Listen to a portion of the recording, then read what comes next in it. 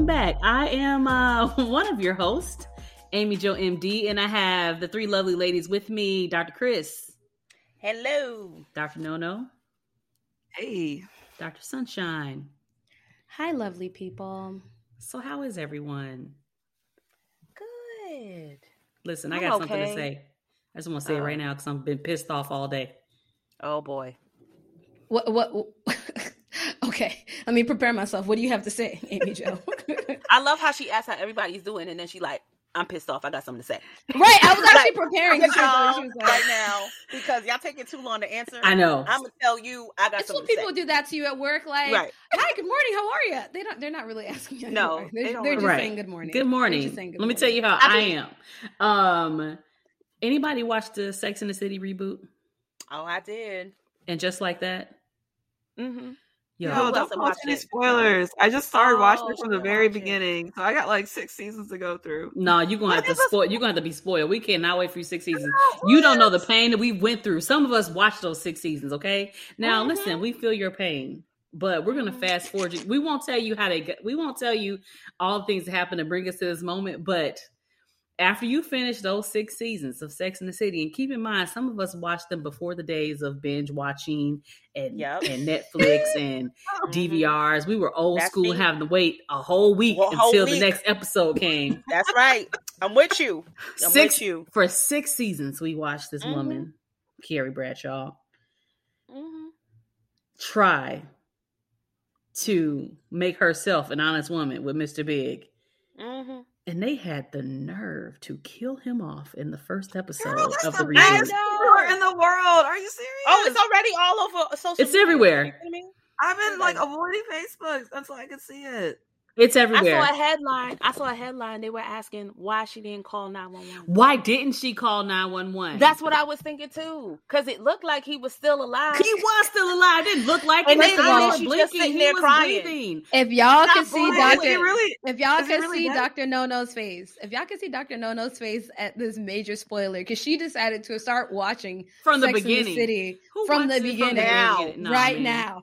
You had not in 2000. You had 10 years to watch the replays. The first episode came out in 1998. I was not even thinking about Carrie Bradshaw in 98. That's not your problem. You could have been watching E! Entertainment because they have been playing the whole series over and over again for years. Okay, the same woman who has read all the Harry Potter and all the books and watched all the no excuse. Listen, Dr. Chris. we don't got no. She walks in. First of all, they pissed me off because they was messing with my Peloton, right? So I mean, it was a big deal. I don't know how you didn't hear about this, Dr. Nono, because the Peloton rider, you should have heard about it because it dropped the stock. Okay, like it's been for real. It's been a messy. Yeah, it did. Since you told me he died, how did he die? I mean, well, he had a heart attack, right? He had a heart attack. Now but he had heart problems. He had coronary artery disease. Okay, like he had a couple stents in there, right? He's an old guy. And so he is exercising and decides to, finish and head to the shower, and essentially has a heart attack. Okay, now. Who knows how long he sat there? I'm assuming a good 20, 30 minutes like he sat there for some minimum. Time. And when Carrie comes home, she sees him on the bathroom floor, kind of sitting up, but just really like very stoic, not moving, very lethargic. But he's alive because he looks up and he's looking at her. And so she rushes in panic, screaming and crying and kissing all over him. And now they both laying in the shower water like he can breathe. And instead of her calling the ambulance, dialing 911 or trying to do I guess he was still alive. So his CPR was not needed, but trying to do something. Where is his nitroglycerin tablets? Something, right? Helpful. They had just talked about his tabs, like a couple scenes before, like I guess the night before when they were, I don't even remember what they were talking about, but that was when they reminded me like, oh yeah, there was that time when, he had this same episode. So essentially he has a heart attack and dies. Well, it became a huge deal because I'm sure when Sex and the City reboot approached Peloton about ad displays. They did not think that it was going to be the thing they used to kill a man off. So then people were like, oh, he rode his Peloton and then he died. Like, no, he rode his Peloton because he had heart disease and he needed to stay in shape. But the way it plays off, he gets off the bike, walks to the shower and dies. And so like people were like up in arms about it, and like Peloton stock, stumbled a little bit, I'm sure, to recover, but it was a huge deal. But why not 911? Who doesn't dial 911? I mean, obviously they're trying to kill off his character, so they calling 911 was prolong the issue. So I have to say, when it was playing, I was watching the episode. I usually watch these things, and I'm doing something else. I kind of felt it was boring, and then that happened, and I was like, oh shoot.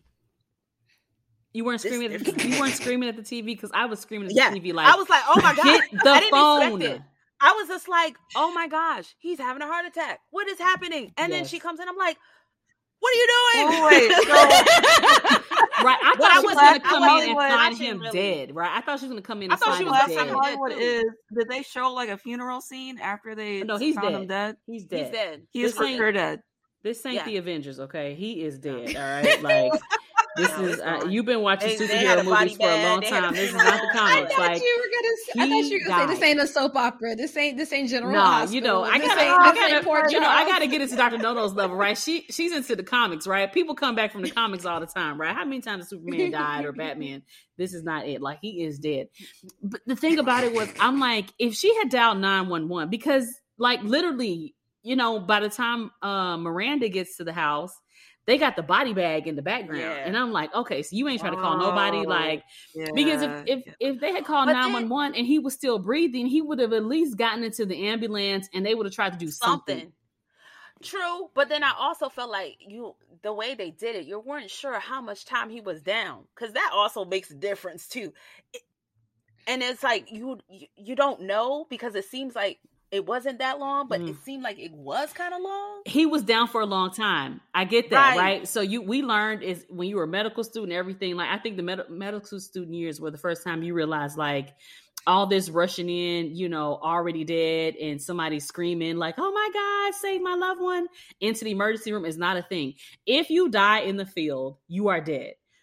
They will call an emergency room and say, hey, we got this person here. We don't have a pulse. They're not breathing. What do you like us to do? And I can remember the first time my little medical student heart was broken when they were like, you can take them to the morgue. Like, what? We ain't gonna try to save them. They're like, they're dead. But if it would have made more sense if she came in and found him dead, right? Right. But she came in and found him, and he moved, still alive.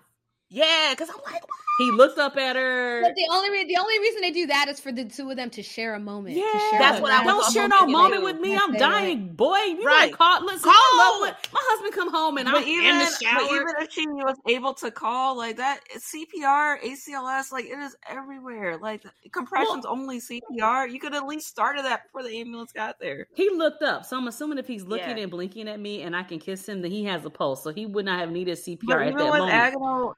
Even with the agonal breathing and the agonal respiration. Agonal breathing. He looked up. They were kissing. He looked up at her. Oh, why do you? What are you? He looked very sick, right? He looked like he was in trouble. He looked like he was but about she's to like die. kissing him like big. I feel like big. Oh no! I feel like if I would have happened to me, brain is not computing with this moment. So I'm just like, I was so grouchy. I mean, no, they already spoiled it for you 6, 10, 12 seasons ahead of time. So they already spoiled it for you. Goddamn. No's trying to process what's even happening. I'm like, I would have felt like I would use my last moments to not kiss you, but push you away and say, call 911. Right. Exactly. Right. Get off me. Get off me. Call 911. Get your ass off me. Stop and trying to dial kiss me. 911. The doctor. Call the doctor. The poor man had no energy. Get my pill. Get my pill. Baby aspirin. Oh my I'll be honest, y'all. I do not watch Sex and the City at all. Like, I missed the whole wave. I think I probably started to try to watch it. Wasn't it like on Showtime or HBO? I think I tried to watch it. I tried to watch it when I was younger, and I think my mom walked in and she's like, "You're not watching that," and she like cut it off, and I was like, "Oh, okay, I guess whatever." No, I'm a diehard Sex and the City. I watched either way. So I never got back on the wave. I never watched it, and then recently, me and Dr. Chris were on a trip with each other a couple months ago, and we were in the hotel room, and it was a rerun playing. And Chris is like, "Ooh, Sex and the City's on. Like, it's a new episode. This shit mad old." Anyway, but I watched this one episode. I'm like, "Oh man, this joint is funny. I like this." And she's like, "See, where have you been?" And I was like, "I don't know if I can hop back into it. I'm so late. This is like decades old." Okay. I'm like, it is 20 years old. You know what? It came out in 98. Like, it's decades old, but I can also appreciate the fact that it is. But it is a good show. Like, I can appreciate the fact that it is a good show. Like, it's very like it's very situational. I feel like the comedy is different. I feel like it's different. I like it. Yeah. I'm not an avid fan though. I'm not invested in the reboot and stuff like you guys, but you know. Well, I was invested in it, and another thing that I'm sad about is Samantha's not there. I love Samantha's character. Right. And the fact that Samantha's not there, I was like, dang. Right. So I was already pissed that Samantha wasn't there, and I was on the fence about watching it because me too, because she wasn't there. Yeah, and so not only do you take Samantha from me, then you throw my Peloton in here like it got anything to do with, you know, Big's 20 years of coronary artery disease.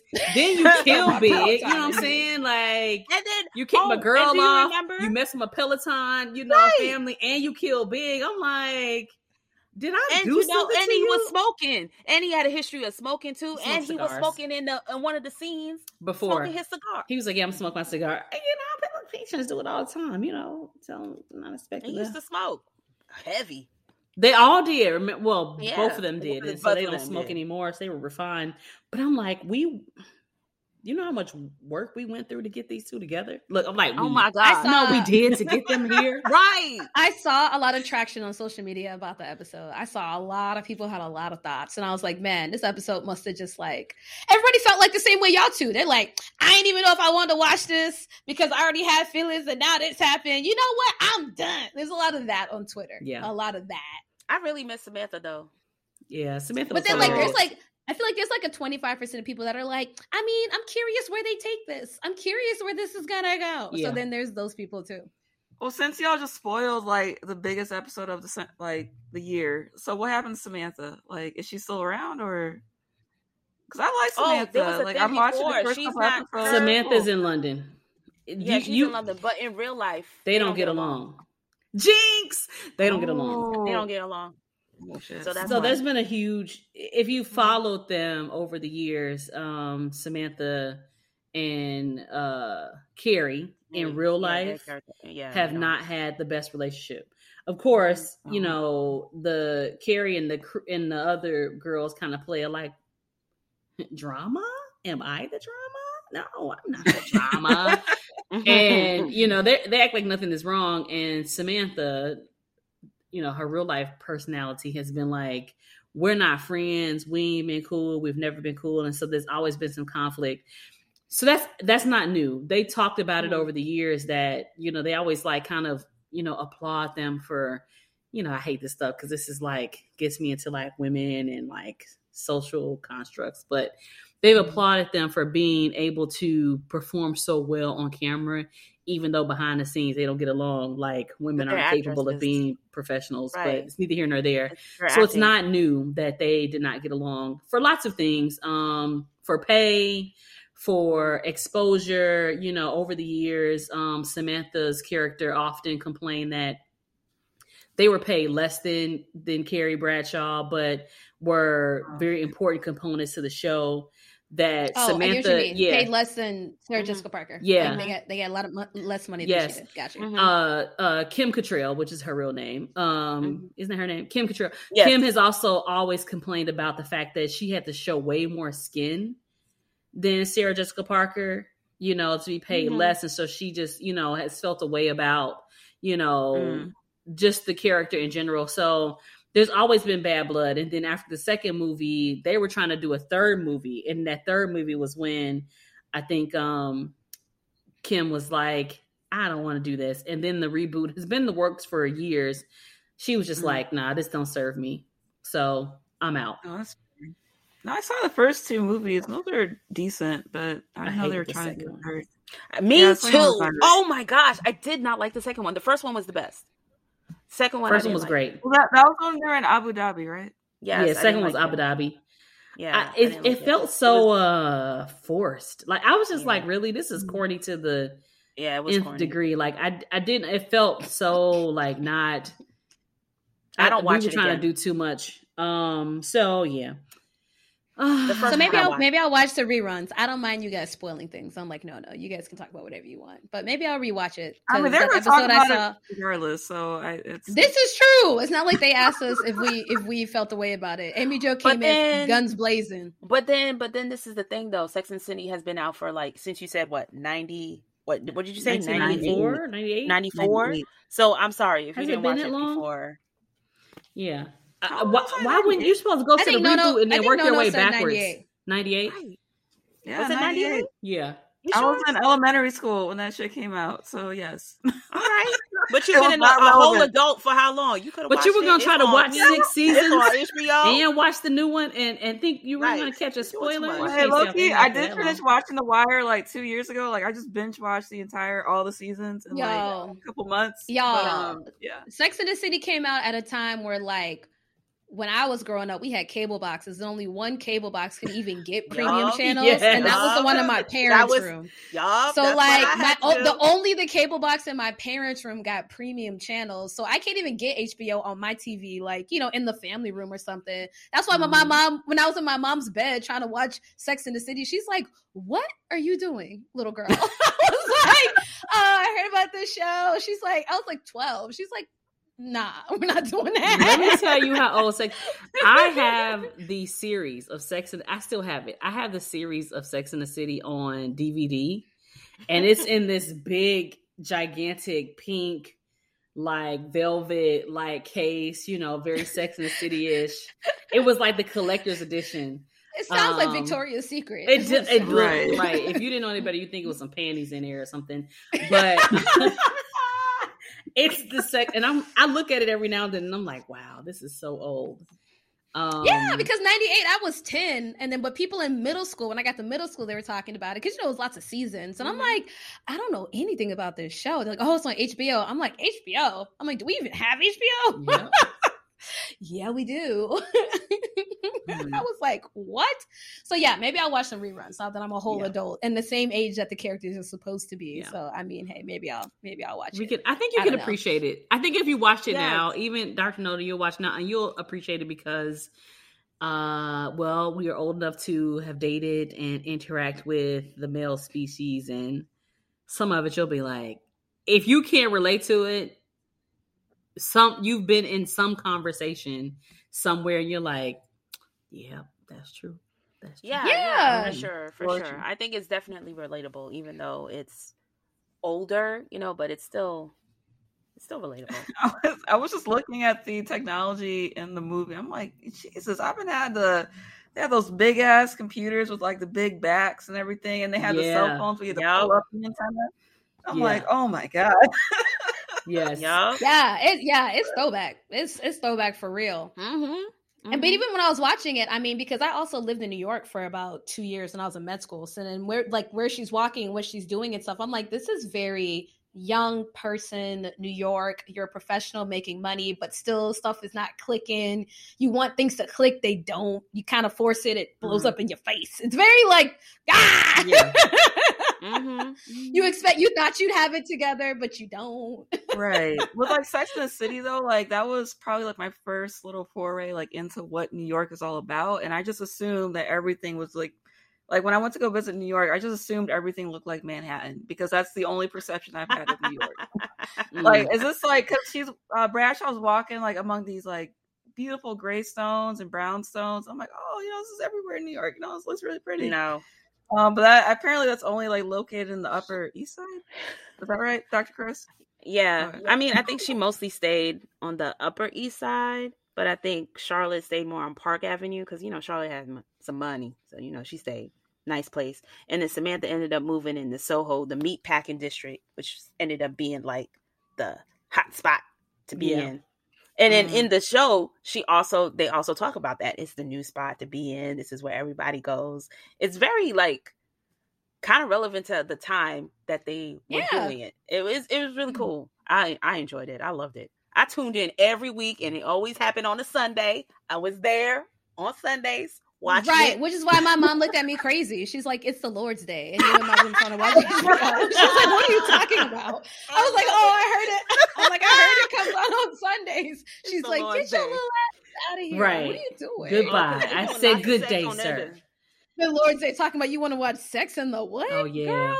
Yeah, she's like, I don't even watch that. I was like, oh, Mom, you're the worst. Because that's one thing they all did. They all had lots of sex. All of them. It's in the title. I get that. But I mean, in terms of New York vibes, I do want to watch the new show Harlem because I heard good things about it. Yes, my cousin told me to add it to the list. It's a good show. It's good. And while I was in New York, I was living in Harlem for a little bit before I moved to Brooklyn. Yeah, it's good. It's on Amazon Prime. Mm-hmm. It's a good show. Historically, I've been a fan of Megan Good. Historically, so I'm hoping that she doesn't let me down because she's good. She's goodness. Yeah, she's good. She's good. I think I like all the characters. They all have a little something, and they're pretty funny. Yeah. Of course, I like the most eccentric one. I forget her name. Yeah, I don't remember her name. She is hilarious. I just watched a couple episodes, and I was like, I enjoy this. Mm-hmm. You enjoy this? I did. So then I'll add it.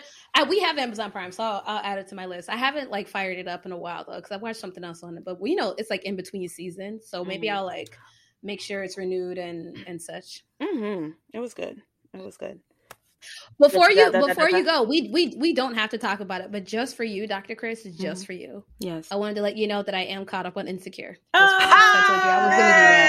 I told you I was going to do that. So I'm actually caught up on Insecure. We don't have to talk about it now. We can talk about it another day or another episode or something. But it's almost done. It's almost done. It's almost done. I have lots of thoughts too. They're going into 10 episodes for this season. I think so. I know there's 2 more. Yes, I don't know how many there's been, but I know that I know for sure there's 2 more. I think it might be 10. Dang it. What you think it was going to be 12?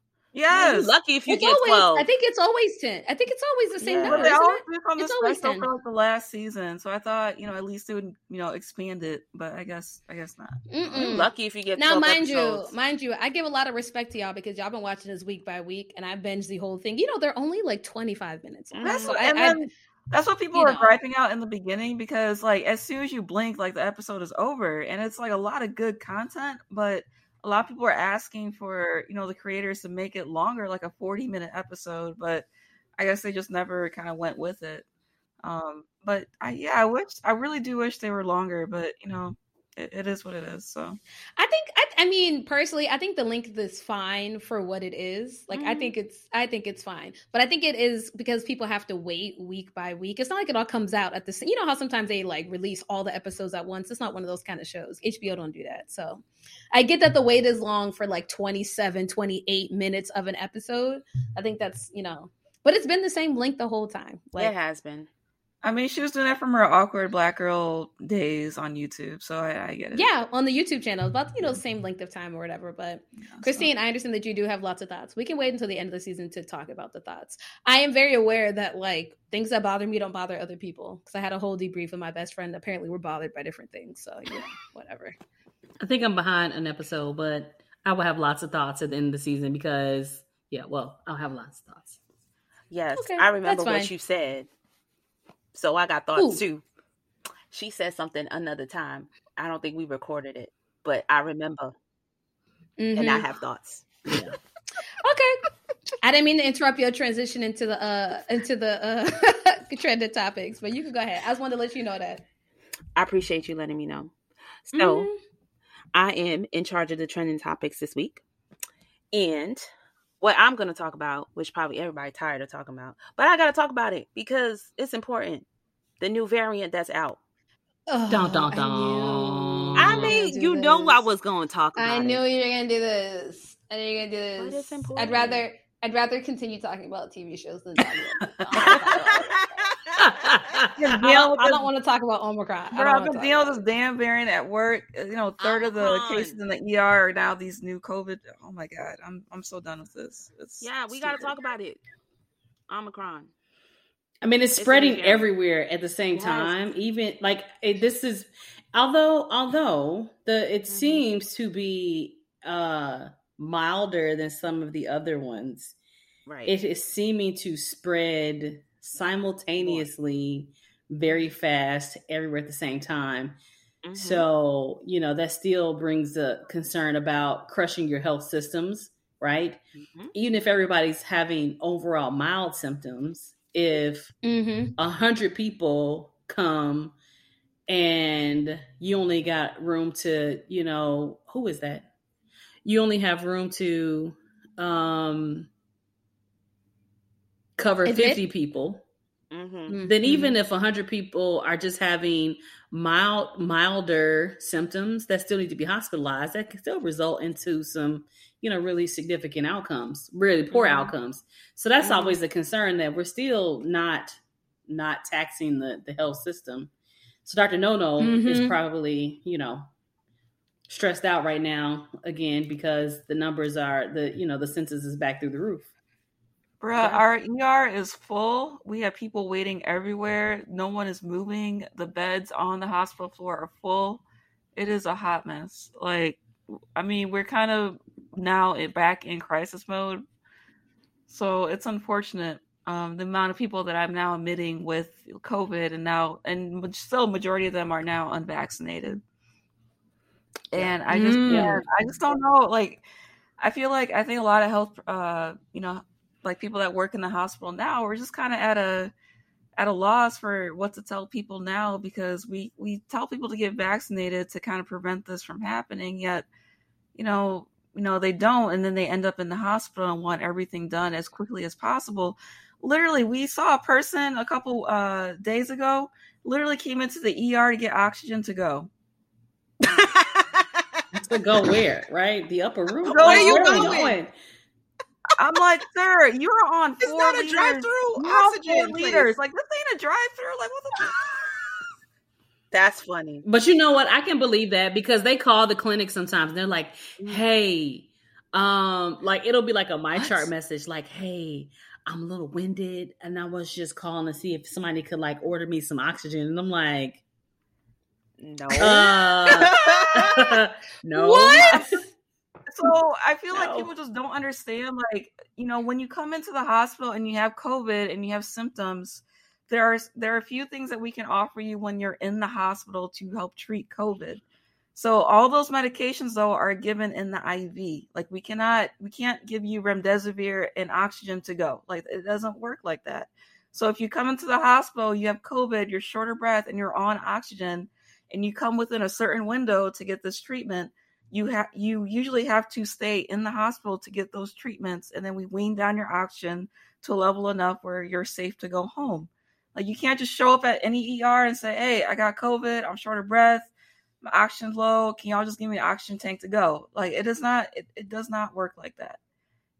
So I was just like, I may have rolled my eyes behind my face shield. I hope the patient did not see that, but I was just like, sir, it's not how this works, so.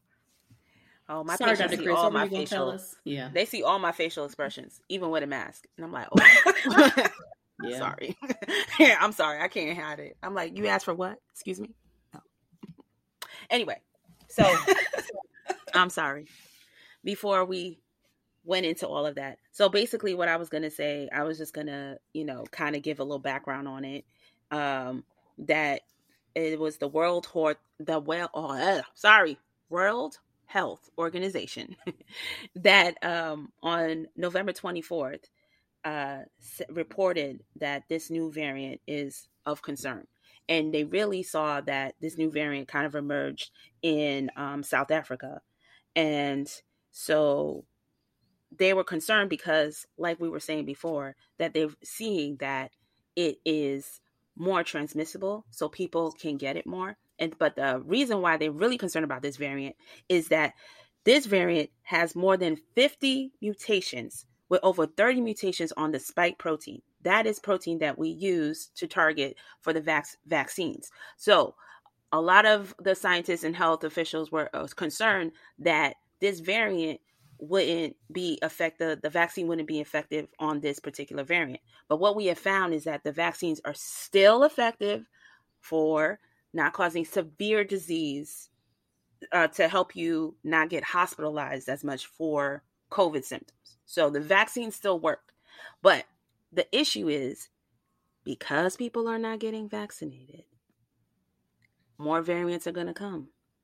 And this problem is just going to keep happening and overwhelming the health systems, right? So this is why it's so important to get vaccinated. So Dr. Chris, you make an excellent point. So there is, on the rare chance we do get people who have COVID, who caught COVID and came into the ER because they're still a little bit more short of breath. They have a little minimal oxygen requirement, but granted, they're like, I got the vaccine and I still got COVID. So like, what was the point? But, you said it perfectly that the vaccine does prevent you from progressing to severe disease. So even though you come into the hospital, you're requiring maybe a little bit of oxygen. This is like the difference between you being up on the medical floor and being discharged in like a day or two versus you being in the ICU and staying there for a month and maybe not coming off of a ventilator. So that's the biggest difference that we see between people who get vaccinated and who are unvaccinated. You are still at very, very high risk of getting severe COVID and all the issues from it if you're unvaccinated, and you're more likely to be up in the ICU. And that has a terrible prognosis if you do get it while you're unvaccinated. So yes, vaccines do work, and we still recommend that you definitely go get them done, even with this new variant circulating around to give you that extra protection.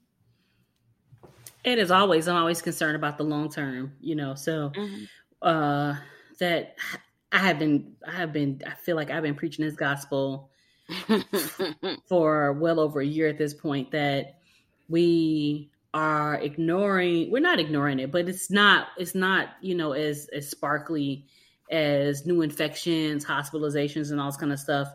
But we're getting to the point now where all these people who have these long-term COVID symptoms are over it, right? Mm-hmm. Listen, now I've had enough of this. You need to fix it. No, I have no fix for this, because remdesivir is great, right? We know that the literature says that it definitely improves outcomes. It shortens hospital stays. It may prevent you from going into the hospital. And so there is a small comfort that even for people who are not vaccinated, that have high risk, situations, we may be able to keep you out of the hospital. But all of these chronic, these long-timer symptoms, we have not created a single pill for any of that. And I'm starting to get people who are now coming in that are over the timing of their illness. And they're kind of like, all right, stop playing medical community. What are you going to do for me? And I'm like, nothing. That's the part that I don't think people understand. Like, after your life is saved, anything that happens to you from that point forward that involves COVID, there really is nothing. Yeah. People don't like to hear that. They don't. And I get it. And it's frustrating. And I wish I had a better answer for you, but I don't.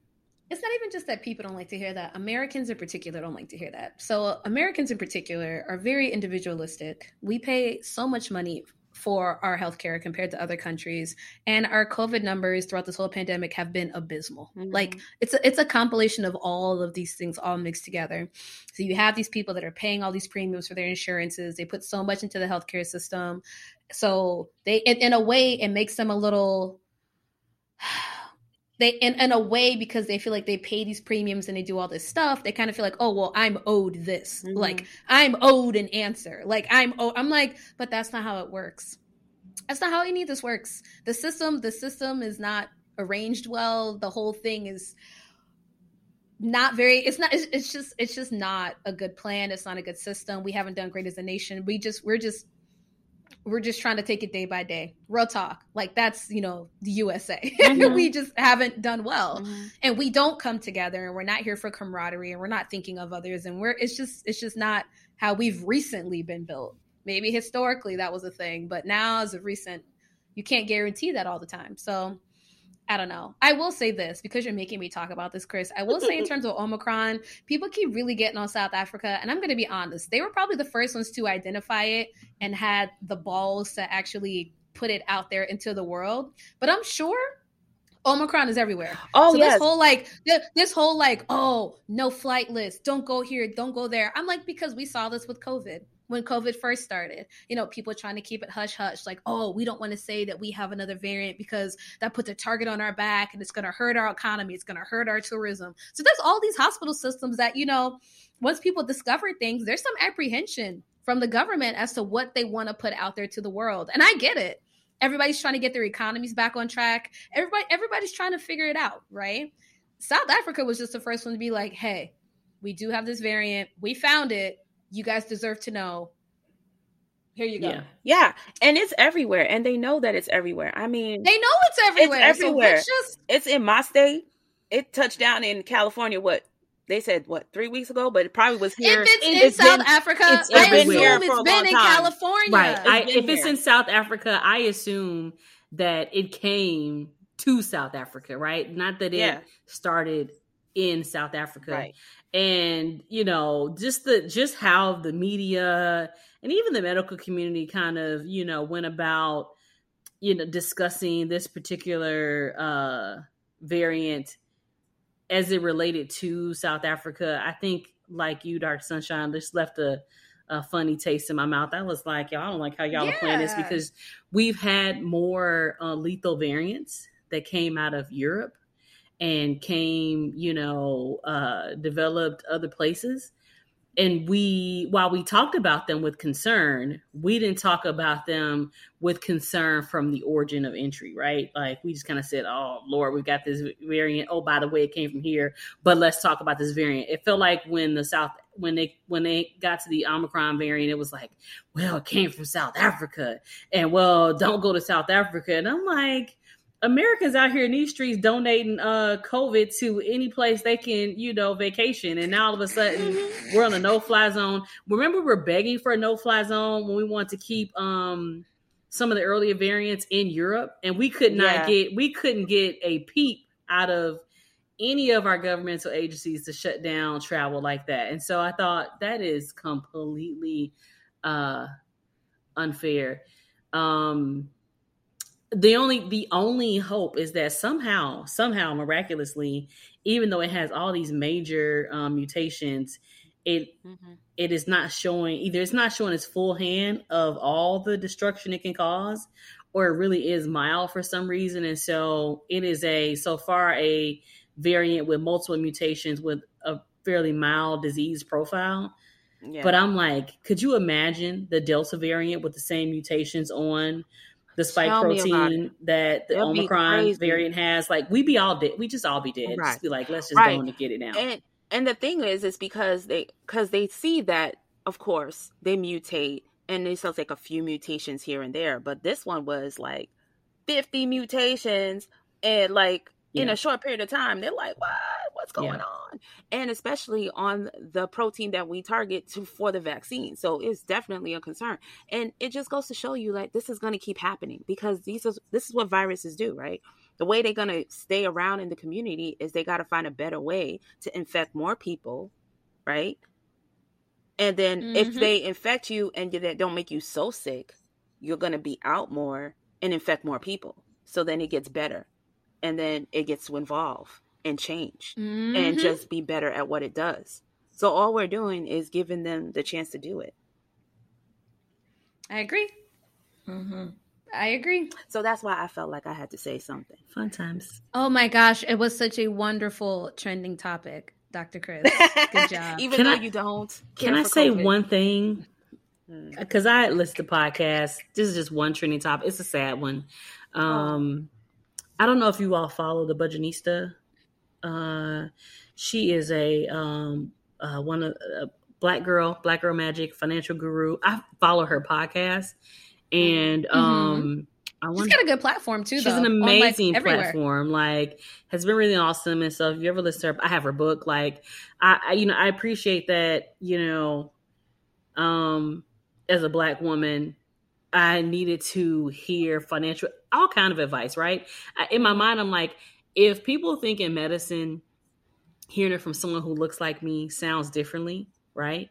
And if I trust that my knowledge is just as good or better than people who don't look like me, then I've got to apply that philosophy other places. And so when I became aware of the Budgetnista, I was very invested in kind of, hearing her thoughts and everything. And so I have been, an admirer and a follower her for a long time. Where her husband passed away, had an aneurysm. Died unexpectedly.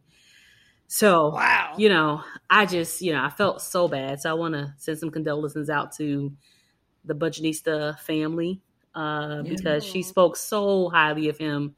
And I've heard different, podcasts, their fertility journey. You hear her talk about her husband, and just, it was clear that she very much loved him. And he seemed like an amazing person. And young people don't expect their spouses to die. So my condolences to the Budgetnista and her family. So just one sad event that had happened. It's very sad to see it. Aneurysms are rough. They are. Aneurysms are rough, man. Like you don't see them coming. It's abrupt. It's severe. It's that's really rough. Don't make it out in most cases. It happens so fast. Right. There's no time. And sometimes people do have a little like, I was complaining of a headache a couple of days before, maybe, but so many, and we did a whole episode on headaches. Yeah. Like headaches are triggered by everything. Yep.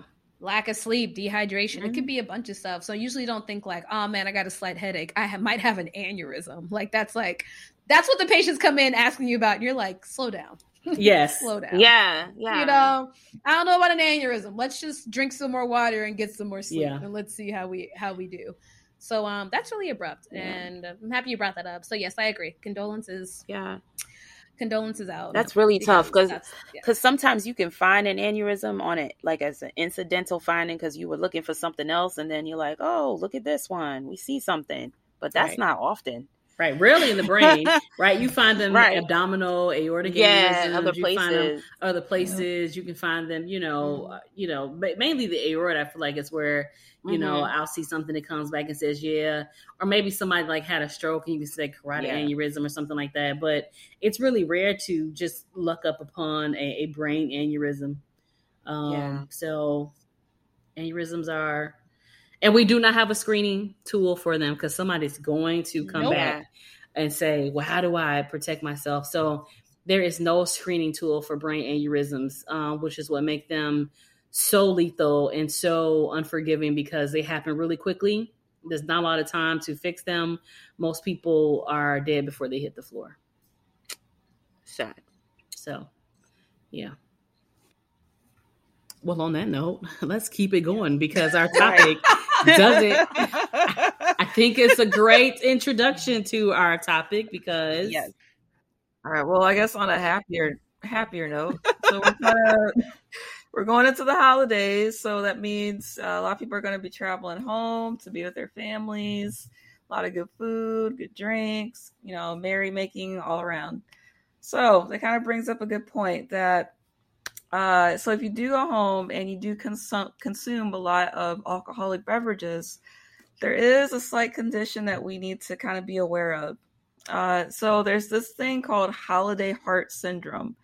You're like, that sounds weird. Like, what is that? And does it only appear around the holidays? No, not typically. It's or they might think it's a movie. There's a movie called Holiday Heart on BET. So if you Google Holiday Heart, do not Google just Holiday Heart because that movie will pop up. The movie will pop up. With what's his face? Ving Rhames. Yeah. So, yes, it was replaying on BET all the time. Okay, I'm sorry guys, but I also did Google search it, and that's what came up. You gotta put Holiday Heart syndrome.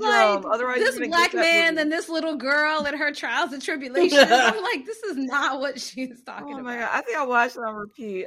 All the time. It was playing all the time on BET. Either way, it was always on. It was. So Holiday Heart syndrome. So essentially, it's a condition. The medical term is called alcohol-induced atrial arrhythmia. So it's just a fancy way to say if you drink too much, your heart's going to go crazy. It's going to beat really fast and you're going to feel it. So it's pretty much a cardiac disturbance caused by large consumptions of alcohol that will cause your heart to go into a funny rhythm. When we say atrial arrhythmias, there's two different chambers within your heart There's the atria, which are on top, and your ventricles, which are on the bottom. The way your heart beats, it's controlled by an electrical system or a conduction system. And there's some like toxic substances that can cause your system to kind of go out of whack. So if you drink a lot of alcohol, with this syndrome, that can cause your atria, which are the top parts of your heart, to beat extremely fast. And that can impair your blood delivery to the rest of your body, because your heart's not able to fill blood correctly. And then, that you're not able to get blood out to the rest of your body. And kind of with that, so if your blood is kind of sitting in one spot for a really long period of time, your blood is a coagulant. And that means that it can form blood clots very easily. So with that, the biggest risk with that is that you can have a lot of what we call thromboembolic events, or clots that can shoot up to your brain, or clots that can shoot down to your legs or to your lungs. So I'm not saying you can't. I know it's a lot, but I'm not saying you can't. Yeah, for the average listener, all these words. Yes, I'm going to break it down. I'm not saying that you can't drink at your holiday gatherings. I'm just saying this is something that people about to be terrified. Right. They're like, what are we about to be like? I can't have no wine. Like, Doctor, no, can we not drink wine or Hennessy or whatever? I'm like, no, you can. It's just that you gotta, moderate your intake. So this is a thing. The good thing about this is that it is reversible. So if it does happen, then if you stop drinking, it will go away. So typically, the incidence of this event, so usually 5 to 10% of all episodes of these heart arrhythmias, these are all attributable to your alcohol consumption. So sometimes you can have these heart arrhythmias, or the heart rhythm, that can pop up just spontaneously or out of nowhere, and that also cannot be due to alcohol, but that usually happens about 5 to 10% of these cases. Either way, if you come into the ER, you're like, hey doc, my heart's beating really fast, you'll feel dizzy. You might say, oh, I felt really lightheaded, I was about to pass out, I had some chest discomfort, I felt really weak. Those are all signs and symptoms that we, take into account when we're taking the history. With that, so, I kind of talked about this a little bit in our alcohol episode. I can't remember. It was season 1, which episode, go back and look. Either way, when we ask you, part of your history when you come into the hospital is that we ask you about how much alcohol, how much tobacco, and what drugs that you take. This is not us being nosy. This is us to help you get to a proper diagnosis. So if you come in saying, oh, I drink like 1 glass of wine here and there, but when you say you drink 1 glass of wine, we have to quantify how much. So is that 1 glass of wine like with dinner, or are you drinking it like all the time? And that kind of helps us, quantify how much you're actually drinking, and that also helps us come to a diagnosis a lot quicker. So I don't think it's just alcohol, though. I think it's alcohol, dehydration, and then there's another trigger too. It's not only alcohol. Stress. So there is stress. And stress. Yeah, so that's like a stress-induced cardiomyopathy, which is a whole nother talk and whole other thing that we're not going to discuss in this top. But either way, so I mean, I guess we could probably stop there for now. Have you guys kind of seen this in your clinics, or have you dealt with it at all, or are you now seeing it now that we're getting into the holidays? Yes, I've seen it. I've definitely seen it in the clinic. I can make it a little bit more relatable for the audience. The typical normal time that this comes up is typically during the holidays, is usually, and I'm painting a picture for you guys, not saying it has to be this, but usually it's like an older man, usually a little overweight, spending time with his family. All of a sudden, everybody's around. They've been drinking. Somebody says, hey, man, y'all want to get a football game together? We all here. Let's go. So it's always some older man who's been drinking was like, oh, yeah, I can hang with y'all little young fellas. I can go out. I can do it. And then they go out, exert themselves a little more than they normally do after they've been drinking, and, of course, dehydrated because, no, they weren't drinking any water. And then they done caught the touchdown pass, and then they're like, whoo, hey, y'all. And then someone has to take, Uncle Bubba to the damn hospital. And then it's like, oh, well, it wasn't a heart attack, but it is a little. This is literally the formula for how this happens. Yeah, I literally admitted. I admitted someone that went to a wedding and drank a little too much. You're like, oh, we had a couple shots of whiskey. Now I came in, my heart was beating real fast. I could feel it in my head. I'm like, a little drink of this, a little stress here, a little that. And the stress doesn't have to be from playing football with the young fellas. It can come from heated conversations at the dinner table because it's the holidays and you arguing with your brother-in-law. It's all these little things. But when you add them all together, then that's how we get here. Exactly. Yeah. So the issue with alcohol is that it is an agent that does act on the conduction system in your heart. So even despite this holiday heart syndrome, when you drink alcohol, you'll feel like a rise in your heart rate, and that's due to the effects of alcohol that are having on the conduction pathways in your heart. So yes, your heart rate will go up a little bit when you drink alcohol. The issue with this syndrome is that heart rate remains sustained at a really high level, and it doesn't come down, because you continue to drink alcohol. So that's kind of where we get into the issue so what happens if your heart rate stays this high? What are some of the complications that you can get with it? So the biggest issue really is, like I said earlier, when your heart isn't able to pump out the blood to the rest of your body, it remains stagnant in the other chambers of your heart. And that can cause an issue with blood clots. The blood clots can form on the inside of your heart. It can form on your valves. And with that, when your heart does eventually, your valves open up and kind of, send that blood out to other parts of your body, it can send little clots with it. And that can cause, issues with strokes, with clots in your lungs, which we call pulmonary embolisms, or clots in your legs, which we call deep venous thrombosis. And it can cause a lot of other issues in other parts of your body. So the biggest thing that we do in terms of treatment is that we need to control your heart rate. First of all, even before we get to that, we need to take out the inciting trigger, which is your alcohol. So if you stop drinking, then typically, most cases, this will reverse and your heart rate will go back to normal, or what we call in the medical community sinus rhythm.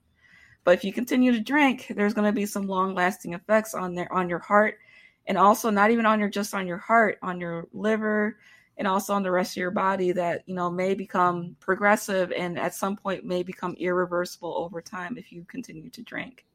So. No, but I'm saying, like, before you get into like the treatments and how you address it, you should also tell the people who are at most risk for it. That way everyone, because if I'm the casual listener and I'm listening, it sounds like I'm about to have this crazy heart rhythm, have clots everywhere. So put me at ease. Put me, the average listener, at ease. Yeah, for sure. You should always drink water when you drink alcohol too. I mean, yeah. You should drink water. Stay hydrated. No, essentially. So, I mean, also be aware of how much that you drink, and also be sure that you kind of substitute some water with that in between. I mean, we're here to have a good time for a long time, not a short time. So just be aware of that. But okay, Drake. But essentially, I'm just saying that this is for people who. So when you drink alcohol for prolonged periods of time, and I'm talking about like you're taking not just a couple shots, but like liter plus of whatever drink that you prefer. That has lasting impacts both on your heart and also on other parts of your body. So the biggest complications with this condition, if you fail to stop drinking alcohol in excessive amounts, would be issues with your heart. So heart failure is a big condition that we see. So heart failure is essentially where you have fluid that builds up in other parts of your body. And we usually have to give you, one of your doctors will give you a water pill for you to pee off that extra fluid. And that can also make it very difficult for you to breathe over time. In addition, like I said, alcohol can cause those heart rhythms to persist. The biggest one is atrial fibrillation, but there are other heart rhythms that can pop up that we would need to give you medications for to not only slow the heart rate, but to also prevent clots from forming. In addition, drinking lots of alcohol can also is a risk factor for pneumonia. So, coming with a cough, fever, you're, coughing up a lot of stuff and sputum and whatnot, have fever, your white count is up. Those are all signs that we take into account for pneumonia, and we'll treat you accordingly. And also, if you usually in the hospital, I see this more so with like people that have been drinking for decades and, just drinking crazy amounts of beer, liquor, sometimes all at once. And, you have what you call your heart gets really big and dilated, and that can also impair blood flow to the rest of your body.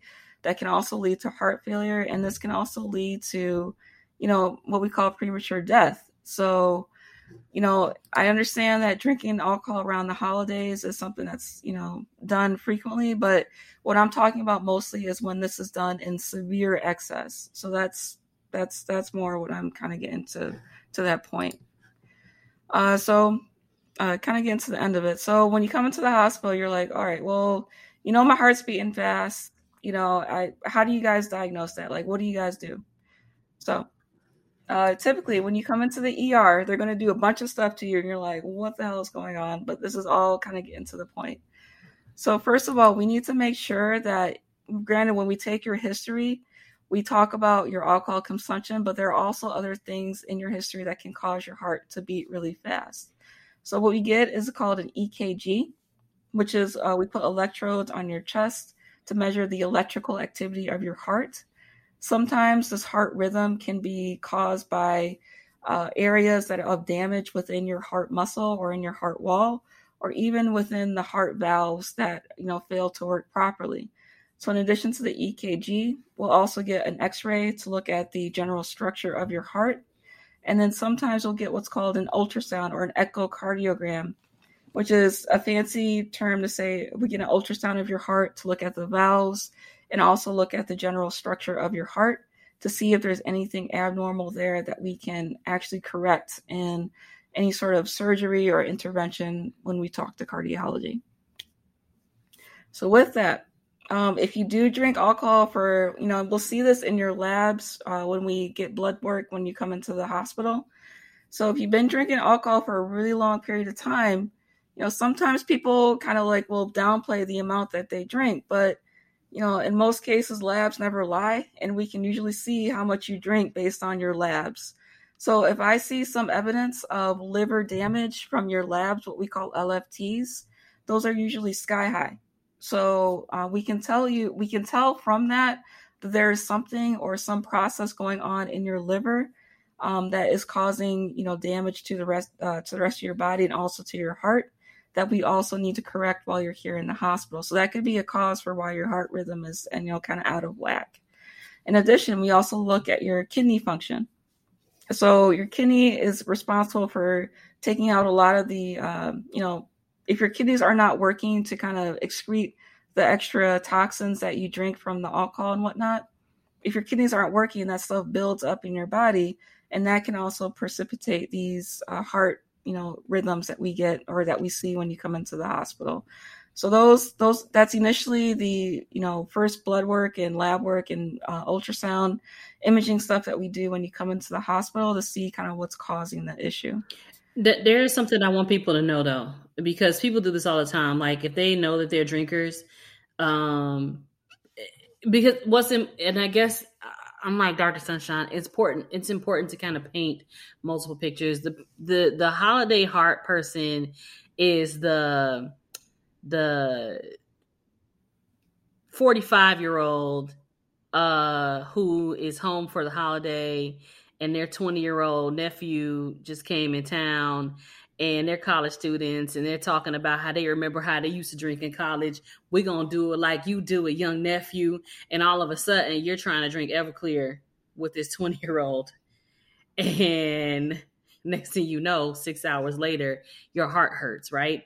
So there's that picture. But even more importantly, there's the other group. And that group doesn't necessarily consider themselves heavy drinkers or are heavy drinkers, right? But then there's the other group of people who know they drink a little bit to excess. And so if you come in, just because somebody like Dr. Nono doesn't tell you that your liver enzymes are elevated, it does not mean anything, because acutely, meaning right now, we may not catch your liver enzymes doing anything. We will catch your kidney though, because your kidney is way more reactive. So some people will say, it was just because I'm dehydrated because my liver was straight. Like, no. Some of these labs, that they're going to run on you in the emergency room can be beautifully normal. It does not mean that it was okay for you to take down a bottle of Everclear, in that short time span. Even if you leave and Dr. Nono says, well, the only thing that was going on was your kidneys, but everything else looks okay, please stay hydrated. Just know that when you go see your primary care doctor in the clinic, we may check your labs again, and all that stuff can be completely abnormal. So it may take a couple days. So don't leave the emergency room like thinking I'm all right and go finish off the next bottle, the next half of this alcohol. Just want to make that point because people will hear that and say, well, I must be good. And you don't have to be, because some of this stuff does not show up till day 3. No, I forgot an organ system. So, essentially, alcohol is the inciting trigger for the holiday heart syndrome, the alcohol-induced atrial arrhythmia. But, we always like to rule out other organic causes or other organ system causes for why your heart rhythm is so out of whack. So we look at your liver, we look at your kidneys, and then I also forgot to mention, we do look at your thyroid. So when your thyroid is like super overactive, that can also cause, an issue with the conduction system in your heart. So we always check what we call a TSH, or your thyroid function test, while you're in the ER, and also on the floor to make sure that your thyroid is not out of whack and causing your heart to have that crazy rhythm. When this actually does happen to you in real life, in real time, it's not your job to figure out whether you have holiday heart or an actual heart attack. So when you actually feel the discomfort in your heart, you're going to go to the emergency room anyway. This holiday heart, like what Nona was talking about, it's basically a syndrome that we end up discovering as we do investigations and as we do the EKGs, and then we come to that conclusion in the hospital. And when she said that it's reversible, it is reversible, but that's not like the cue for you to like stay at home and just not drink alcohol and just hope it gets better. Because we know that, you're at home, you're not a physician, you don't have any of the equipment that you need or know how to use it. So no matter what, holiday or not, you feel discomfort in your chest, you need to seek care immediately, no matter how you slice it. And then once you actually get to the care and get to somewhere where you can, where we can have further investigations, then we can take it from there. I kind of wanted to clarify that too. No, I'm saying just because to the average person, chest pain is chest pain. So yeah, we went to medical school for I don't know how many years in residency to, diagnose you quickly and on the spot. So, come into the ER and the hospital and let us figure that out for you. You don't need to worry about that. And also I kind of want to, hit this home that yes, alcohol can cause this heart rhythm, but we also need to make sure, like what I said earlier, with all the workup, the blood tests and the imaging studies that we do, we need to make sure it's not due to something structural within your heart or something from another organ system. So that's why we do those lab tests to look at your kidneys, your liver, your thyroid, anything else that could be causing that issue, to say, okay, definitively, this is due to your alcohol drinking and y'all need to stop. But until we get that lab work, we cannot say for certain if this is absolutely due to the alcohol, because we need to do that other lab work just to make sure. So yeah. I think were you going to say something, Dr. Chris?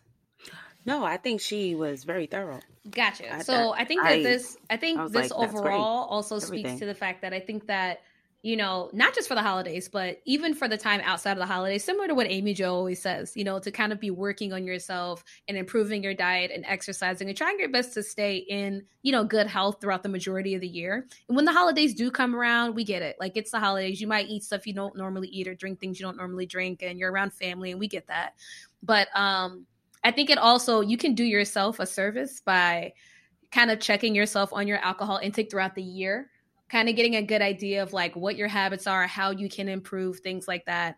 And like Nona was saying, like this whole binge drinking spree, things like that can trigger it. But it also does help if you have a better baseline health status going into the holidays. Don't get me wrong. This can actually happen to people who have no history of like high blood pressure, high cholesterol, things like that. So it can happen to anybody. But I think it's also a reminder that we need to do our due diligence throughout the year. And, you can, enjoy the holidays, but just be aware. Yeah, I think that's really important. And I always say, like, especially when it's like Thanksgiving, Christmas, like I always say, don't be trying new recipes on Thanksgiving Day. Like, stick to what you know, right? So don't be going into these holidays and you're drinking more than you don't normally drink. Like, just don't do that. Don't do it. Don't be trying to show up like, oh, I could hang and I could do. No, you can't. It's no okay. new recipes for the holiday. Yo, I literally said don't that. Worry about I literally said that to someone this past holiday. Right. No, but it's true though, right? You don't do something new. Thanksgiving is where you bring out your like Thanksgiving. No. Yeah, exactly. It's like, no, I make this all the time. You A game. You already knew this. That's what the holidays are for. Right. I'm an expert. I got this. In fact, I've never even had it before. We're gonna try it together. No, only if you are expert. Nah, what is that? No, it's not time. You do this on another day, on a regular day, not on a holiday when you get judged by what you make. Oh no. I co-sign Dr. Chris, which is do what you normally do. Like, don't be out here doing things you don't normally do. Because when you do too much is usually when things go yeah, things go off kilter. Things go off kilter. Get off the train tracks. That's when it goes wrong. You're doing too much. Doing too much. Well, I think I mentioned at the very beginning of the talk. So for sure. So again, this is usually uncovered by alcohol, but there is a very small percentage of people where the heart arrhythmia or the heart rhythm does not convert back to a normal rhythm. And with that, we would need to put you on medications to make sure it stays in that rhythm and that you don't suffer, or not suffer, that's a terrible word. You don't have the side effects from the heart rhythm long term. So medications that would include, the treatment for that would include beta blockers or calcium blockers. So not going into like the chemistry and all that stuff. These are all medications that are made to keep your heart rate at a stable rhythm, stable level. So those are medications that we give to you in the hospital when we determine that, okay, we stopped the inciting factor. We did the workup for all the other systems that may be causing it.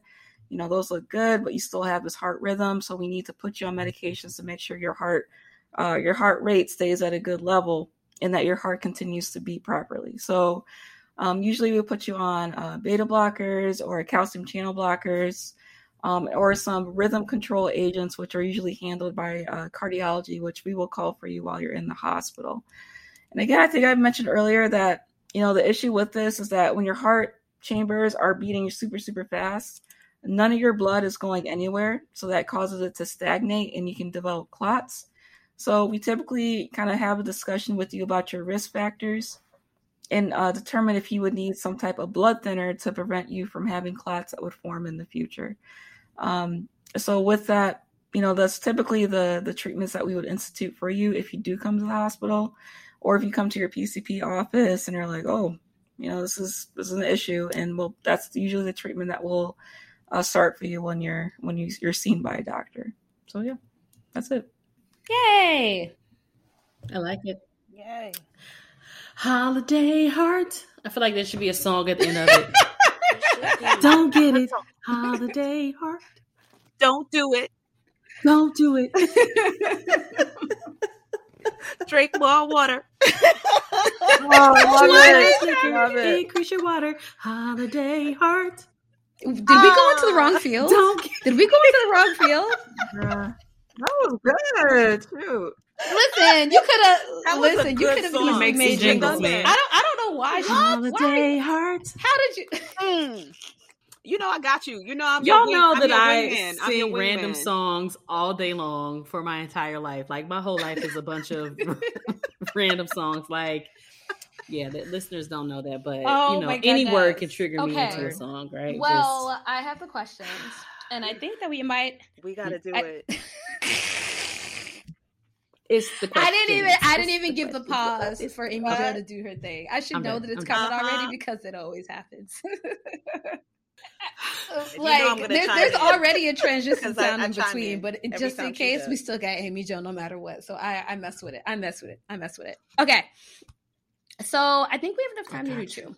So the first one we're going to do is, what's funny is that this is a medical podcast and it is a medical question, but I think this is more of a life question. Okay. Yeah. So she says, I think it's a she. Oh. Yeah, it's a she. I don't know. I'm assuming it's a she. So do you ladies have any advice regarding how to avoid the when are you having babies questions from family members over the holiday? I am in my early 30s with a boyfriend of 2 years, and we aren't in a rush, but will likely consider them in the future. But how do I avoid these awkward conversations? Thanks. Bro, I just say I don't know and keep it moving. I'm very unbothered. So can I get on my soapbox? The answer. Yeah. I wish I could tell you. I wish I knew. I've been dodging these questions for years. It's not working. It's not working. It hasn't worked. But this is going to put me on my soapbox, though. Like, listen, I can't help you dodge the bullet, but what I heard you say is that you were in your 30s and you don't want the babies right now, but you plan on having them in the future. Mm-hmm. If you are older than 32, then before you make another decision about the timing of your children, I would highly recommend that you see a fertility specialist.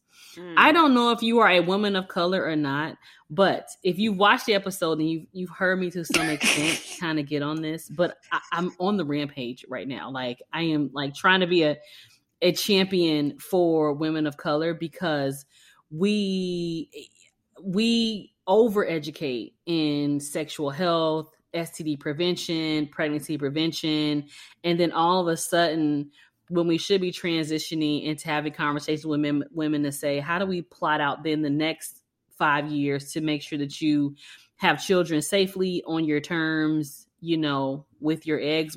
Black women just kind of get lost in those conversations. I think it's a good point. She says early 30s. So you're right. She could be anywhere from 30 to 32. 34, I guess. Mm-hmm. Yeah. At 32, fertility starts to see a decline. It's going to take a rapid turn down at 37. So what I generally tell women in my clinic is that you can have these babies whenever you want to, right? Your 30s and your 40s, you can carry to term, no problems. But 37 and on, the question will come, can you carry them with your eggs?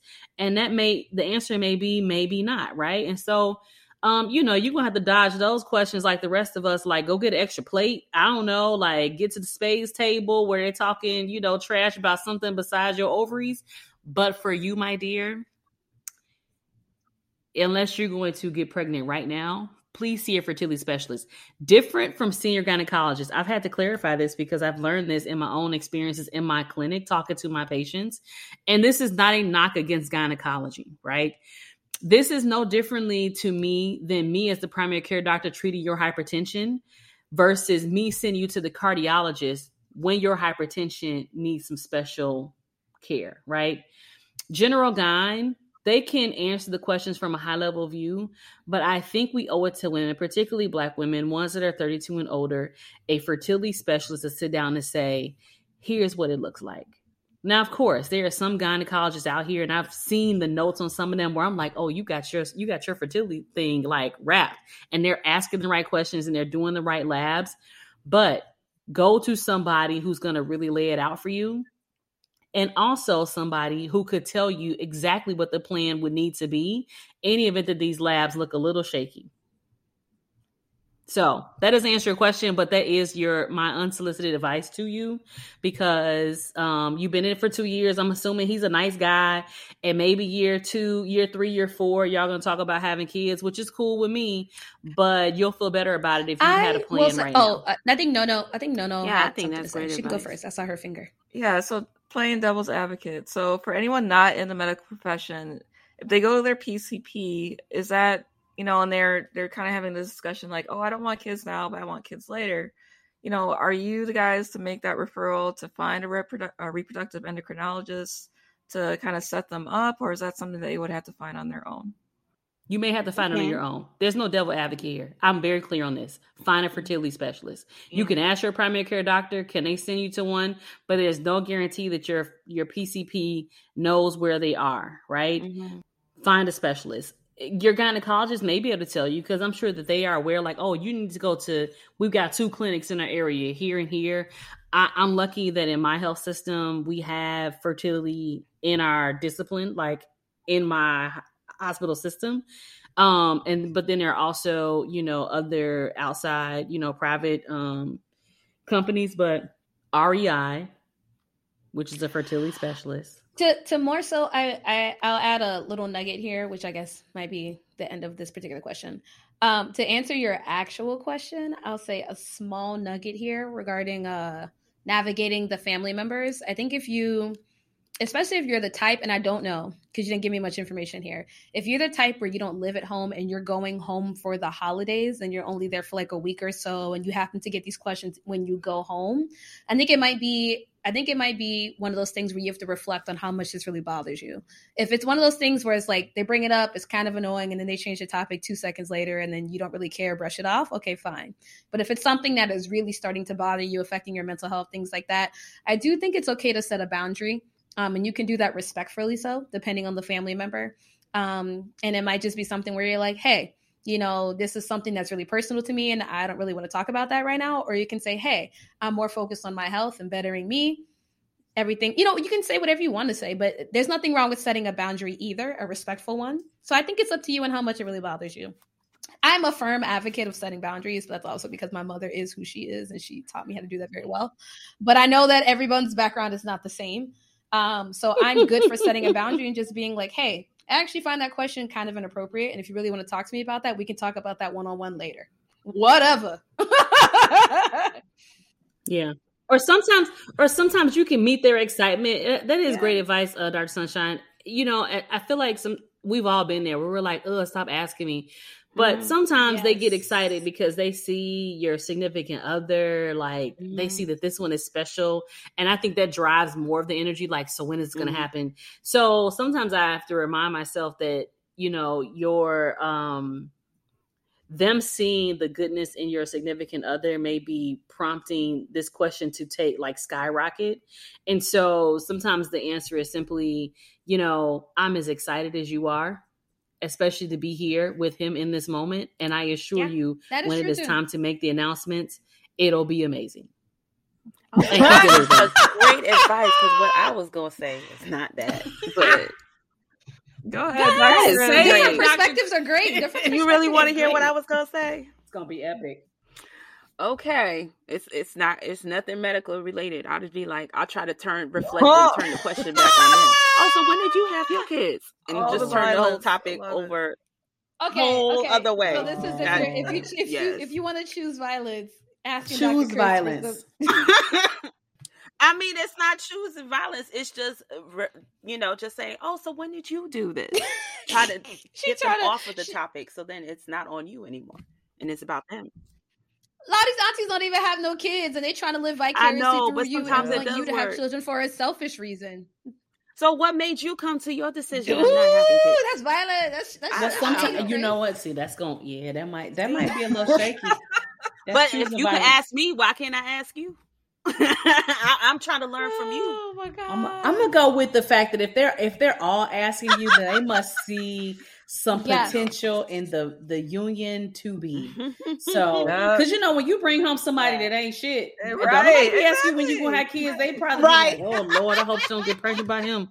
Ooh, Jesus, I hope she don't get pregnant. That's true. But when they start asking you, especially when everybody's like, oh man, so when is the wedding? When are the babies? All this kind of stuff.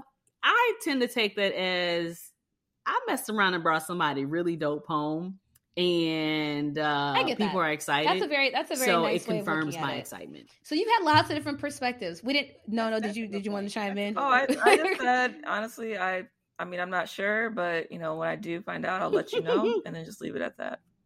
Short and sweet. Oh, for them to say that. I'm not sure. When I find out, I'll let you know. Mm-hmm. Okay, that's sweet.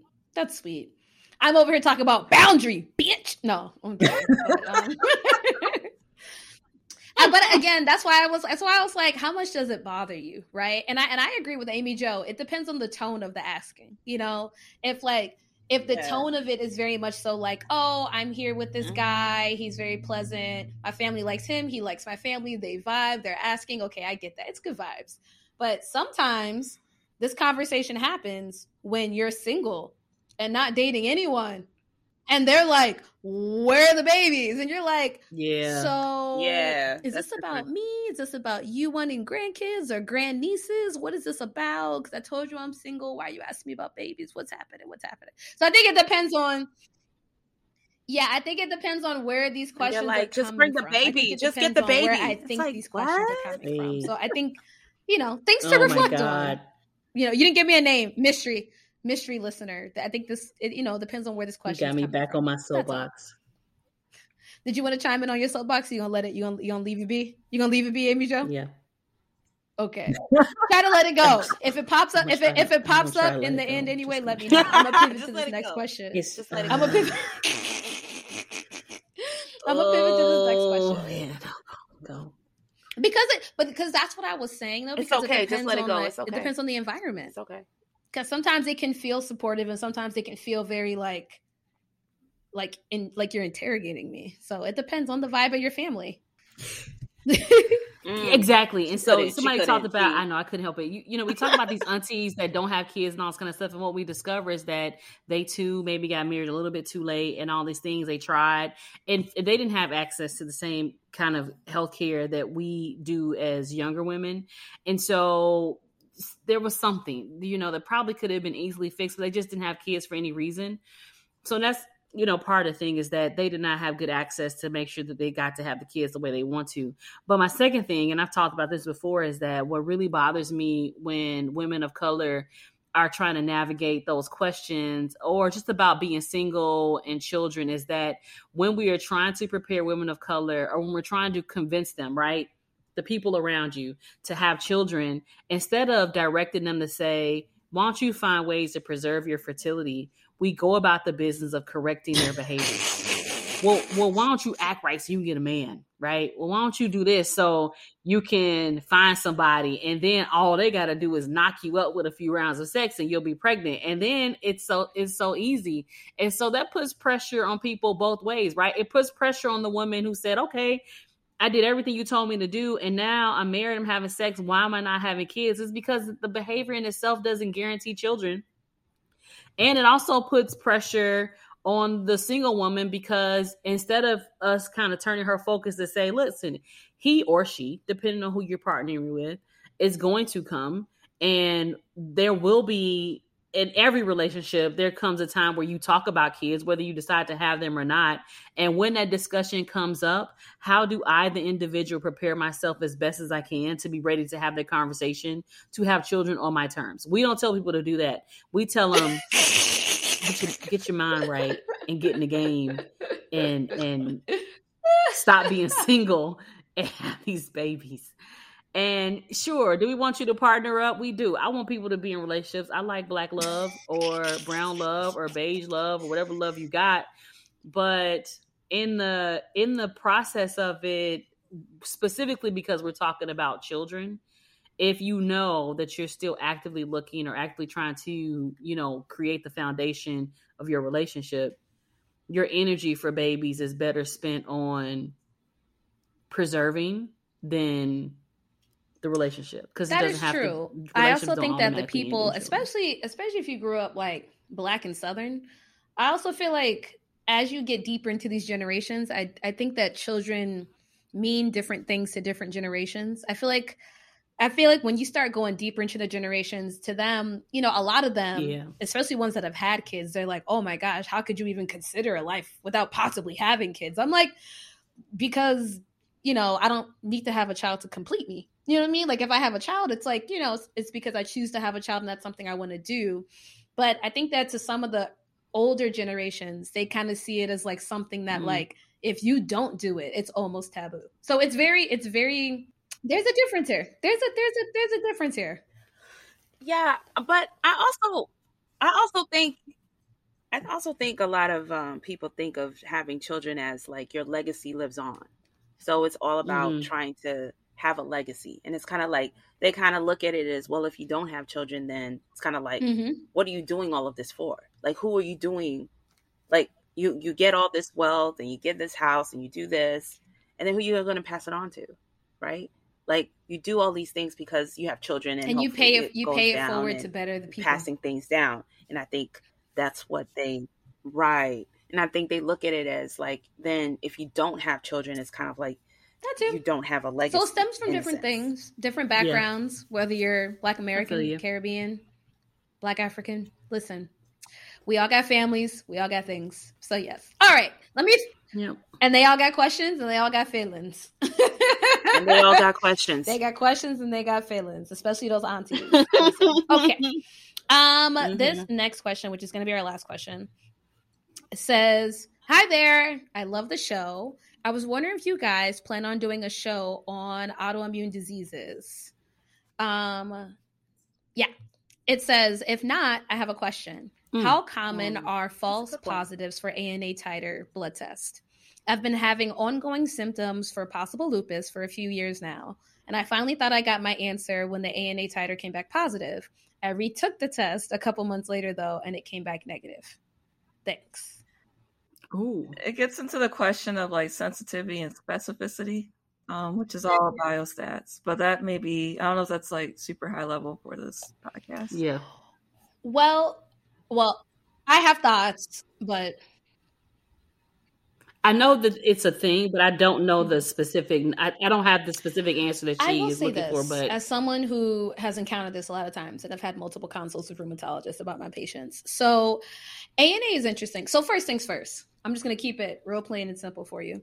Hopefully you have a very good relationship with your primary care doctor, because typically the way the test is run, if your doctor is thinking you might have lupus, if an ANA is positive, they're supposed to kind of trigger a lot of other tests that happen with that ANA.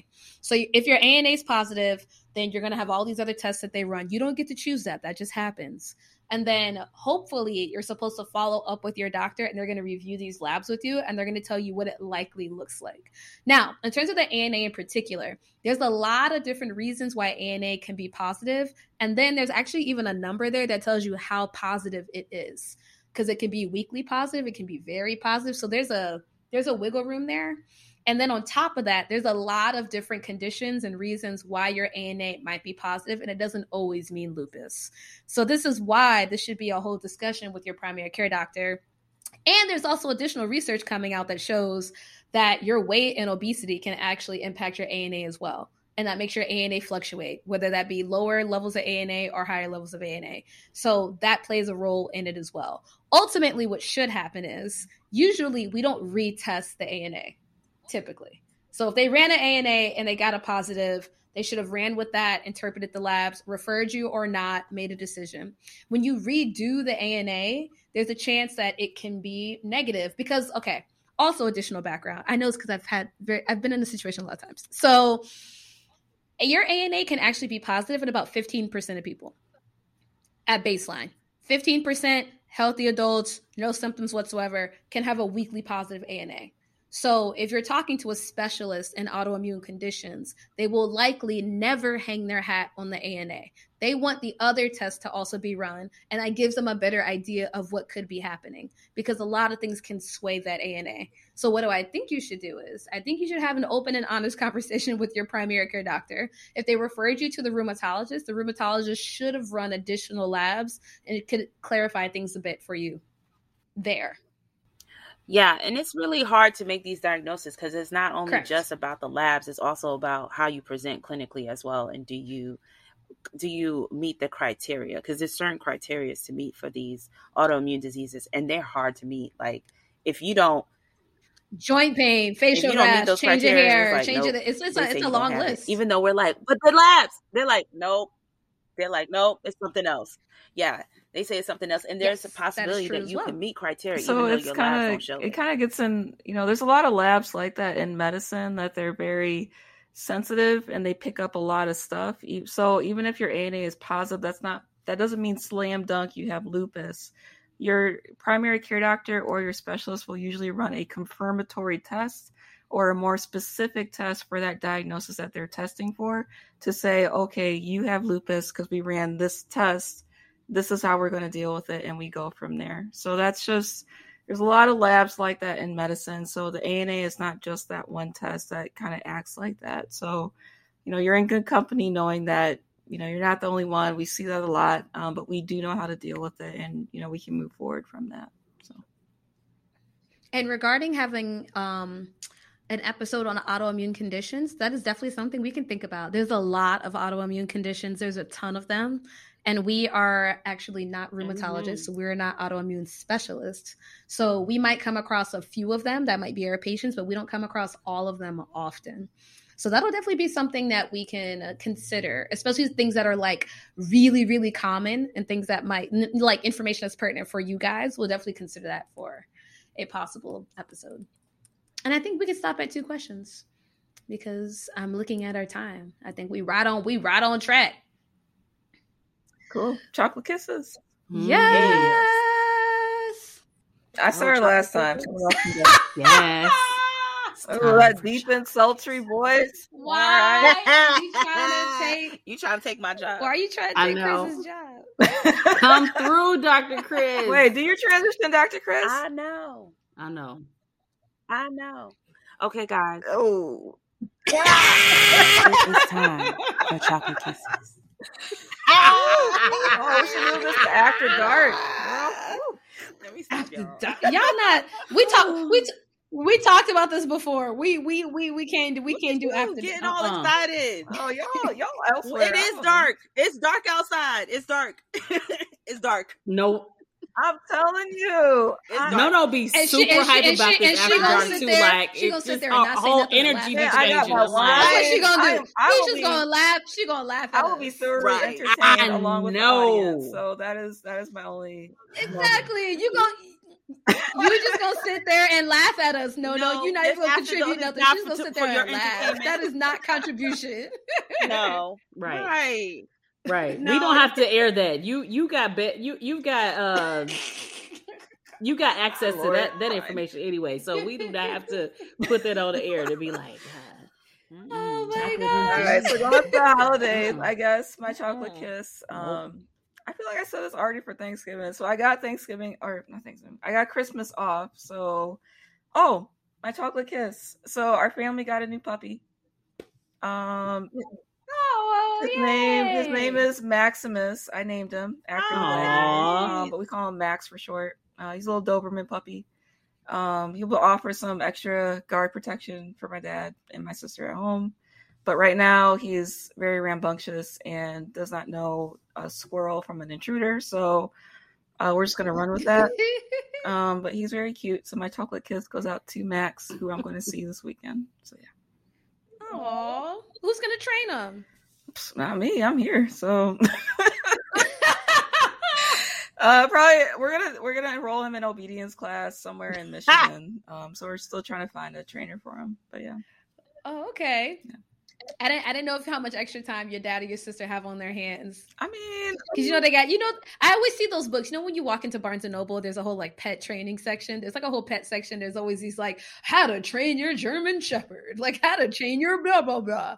I don't know if you guys are gonna buy a book and get some treats and no, I mean, what's nice? Godspeed. No, what's nice about Dobermans is that they are super trainable. So like he already picked up on sit and come within the first week of us having him. So training him is gonna be like super easy. It's just like little puppy things like house training and all that stuff. We still got to work out with him, but I'm very excited. He's a real cutie. So, oh yay! Yeah. I have a chocolate kiss. My chocolate kiss is easy. My chocolate kiss is gonna go out to Costco, and I'm gonna tell you why. So.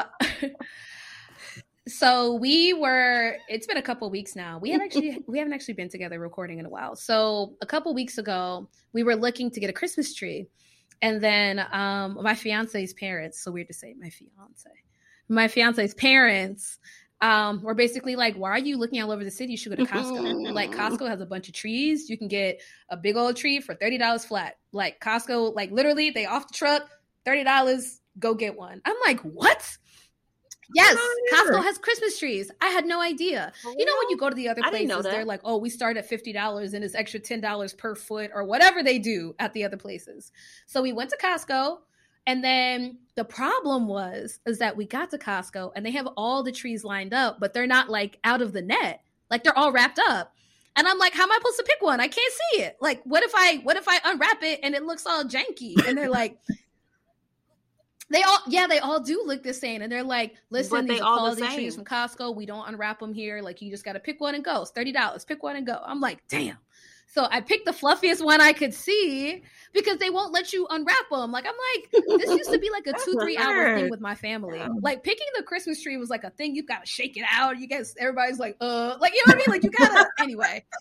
So we pick one, we take it home, we cut it open, and it's effing beautiful. Like, it's like more beautiful than any tree I've ever actually picked on my own. And I was like, yo, whoever is filtering these trees at Costco, yo, I hope somebody gives you a bomb Christmas gift because all these trees are dope.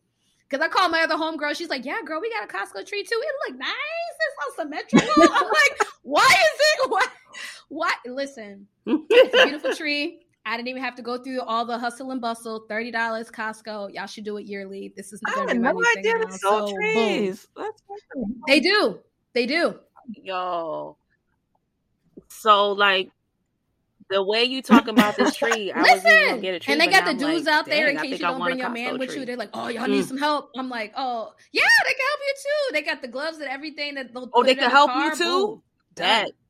Okay. So, yes, I love my tree. It's beautiful. It's very nice. So, Chocolate Kiss goes to Costco. I don't know. We'll see. Y'all doing a big holiday season. I have a Chocolate Kiss. My Chocolate Kiss goes to my assistant. Last week was mad hectic. And was it last week or was it this week? My weeks are blurring. Oh, it was this week. This week was super hectic. Like, there was some kind of IT like mistake. And so what looked like a very light day was not light at all. So we had like some spaces in our schedule. We're like, why don't we have anybody scheduled? Let's call some people who have been like beating our door down. Like, I got to get in. So we put those people on the schedule only for IT to find out that day and not tell us to the next morning. Oh, that actually was a mistake. You had a full schedule. So by the time I arrived that morning, I was like double booked for the entire day. Yeah, it was a nightmare. And, you know, it's the end of the year. People are not trying to hear like that they need to be rescheduled because there's only so many weeks left, right? And so for people who need like, you know, physical exams, all kind of stuff. Either way, it was just like mad crazy and, you know, messages and all this kind of stuff. And my assistant ran out and got me lunch. And so like I came back like from a bathroom break and she was like, check your office. And I go in there and it's like one of my favorite meals. And so Chocolate Kisses. That's super sweet to her because, you know, it was so sweet. She got you lunch and it's something that you eat. It was. I was like, oh man, you got what I really get. Yes. You love me. Right? You I was like, you love me. Yes, it was good. You really love me. Yeah. For sure. That's so funny that you said you got your Chocolate Kiss to your assistant because my Chocolate Kiss was going to be for my nurse. Yeah. Because I mean, it's been crazy. And the thing is, like, my nurse, she does these little things that sometimes I don't even notice, which is so bad. Like today, like, she's like, oh, did you notice? I'm like, what? She's like, I changed your lab coat for you. I was like, oh. I didn't even know. Like, I didn't even notice. And the thing was, it was so sweet because I did need to change it, right? Because, you know, I already know. Because y'all know. They know. I do need to change it. And I didn't even, like, think about it. And she just, like, I did it. And I just put everything back that it was in it. And it was kind of like I didn't even know. Like, she had to tell me because I didn't know. Like, she does these little things that sometimes I don't really notice. It's messed up because I'm just in my head and trying to see these patients. I'm not really paying attention, but she does these little things. Like sometimes, like I have a heater in my little office and it's cold, and she like, oh my god, what kind of assistants are these? When I get oh my god, so sweet, and she loves on me. My god, she loves on me. You need to get her a Christmas gift, and I want to say at least a card. At least a cute little card and a little memento. Maybe a little box of chocolates and a card or something. Just be like, hey, Merry Christmas. You're dope. I know. I told her she loves me. Like she does think like if she goes to Chick-fil-A, she'll just bring her like a sundae or something, just randomly, just because. Aww. So I'm gonna give my chocolate kiss to my nurse. That she really loves on me. Cute. cute. No, do you want to tell the people where to find us? Sure do. All right, so check us out on our website at www.thechocolatemds.com. Also, be sure to check out our social media on Instagram, Twitter, and Facebook. Our handle is @thechocolatemds. And be sure to check back for updates on our upcoming episodes and also for our new drops. And yeah. All right, guys, it's been real. We'll catch you guys next time. Much love. Stay safe. Happy holidays. Bye. Happy holidays. And a happy New Year. Guys. Bye. Happy holidays. I know. Happy holidays. New Year.